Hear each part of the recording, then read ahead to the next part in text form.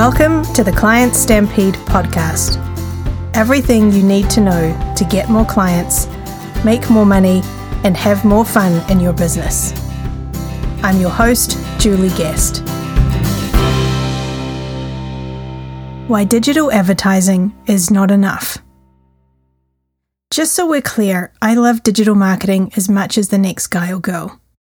I love that my team can launch a campaign and within minutes get instant feedback about whether it's going to be a winner or whether the headline, the body copy, or the image needs more work. That sure beats paying for a billboard a month ahead of time, getting it installed, and then waiting to see what your call volume looks like. Digital marketing is also extremely inexpensive by comparison to traditional advertising. You can run an ad on Facebook for as little as $5 a day.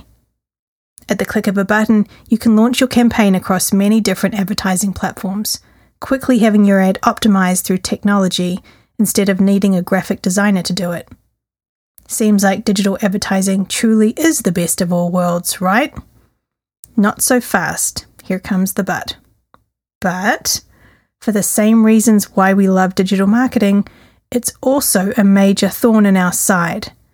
Namely, because it's cheap and easy and instant, everyone and their grandma is doing digital advertising.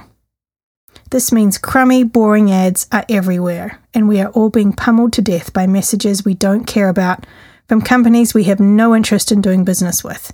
And because digital marketing has such a low barrier to entry, you can blow through a lot more money very quickly because you can easily get fooled into accepting, for example, Facebook suggestions for how to optimize your ad.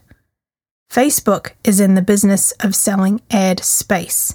They're looking at giving you ingenious ways to maximize your ad spend with them. Yes, it would be nice if you had some success with them because that way you'll likely stay longer and spend more, but as you're just one of a billion advertisers on their platform, they're just as happy to give you ad suggestions that are in their best interests, not yours, and take your money. Another reason you have to be careful with digital marketing is that just because an ad gets traffic doesn't mean it's good quality traffic, meaning people who will actually buy. I could run an online ad right now for Purple Zit Cream, and in less than an hour I could have over 10,000 people view the ad. But how many of these same people would be actual buyers? Likely very few, if any, because the ad is not tightly targeted. You see, the reason why you still need to be doing good old traditional marketing for your business can be summarized as follows. 1. There's a lot less competition. You should always be looking to advertise your business in overlooked areas of media where your competitors are not advertising. As long as your buyers are there, you're gold. Number 2, it takes a lot more effort. Your prospects appreciate this. When was the last time you got an actual gift in the mail from a company? How did that make you feel? How did that compare to getting an online coupon in your inbox? Number 3, it still works like crazy. Traditional marketing can give you a much higher quality of lead, and when done correctly, your response rate and return on investment can easily be double or triple those of your online leads. Number 4, when you advertise online, your competition is just one click away. When you advertise using traditional media, you have far less competing distractions and a much more captive audience. So, have I convinced you yet?